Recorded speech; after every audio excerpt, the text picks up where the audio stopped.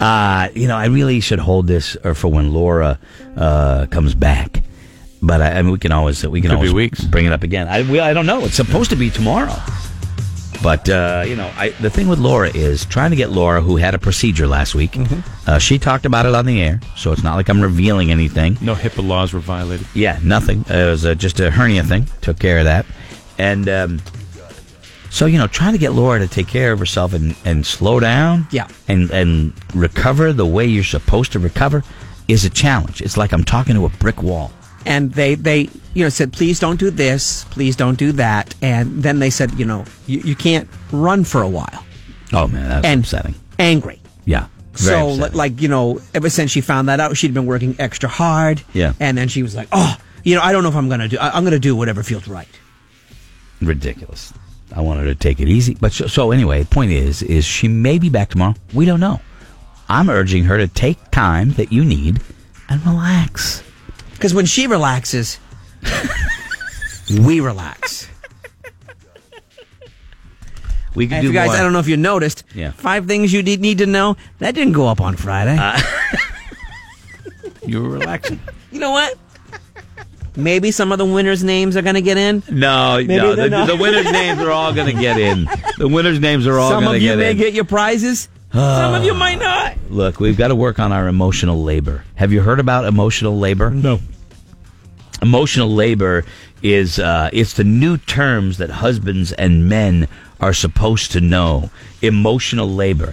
It's about taking the lead on stuff like chores and bearing more of the mental load when it comes to tracking your kid's calendar and knowing when the next doctor's appointment is and all that stuff, and not then what are they going to do? Leaving that all up to the winner. It would be nice if you said thank you and helped me with the dishes. Fine.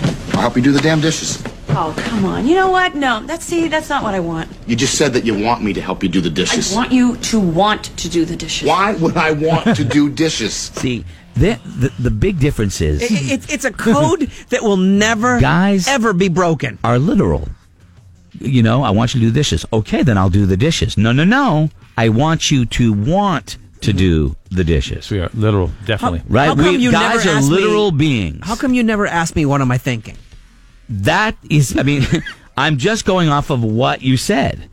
But I also understand that I get it. My wife carries way more of the load than I do when it comes to that kind of stuff, or did when the kids were younger. And I even though I would try to help out, I could not match that. But emotional labor, I just did a search on it, right, on what emotional labor is. What Woman's Day magazine did that take you to? No, it didn't take me. It's just something that is, it's a new thing that's being talked about. And here's an article: 4 ways men can take on more emotional labor in relationships and why we should. I'm not reading that article. I'm just telling you what the article name was. You can look it up on your own. Emotional labor is the process of managing feelings and expressions to fulfill the emotional requirements of a job.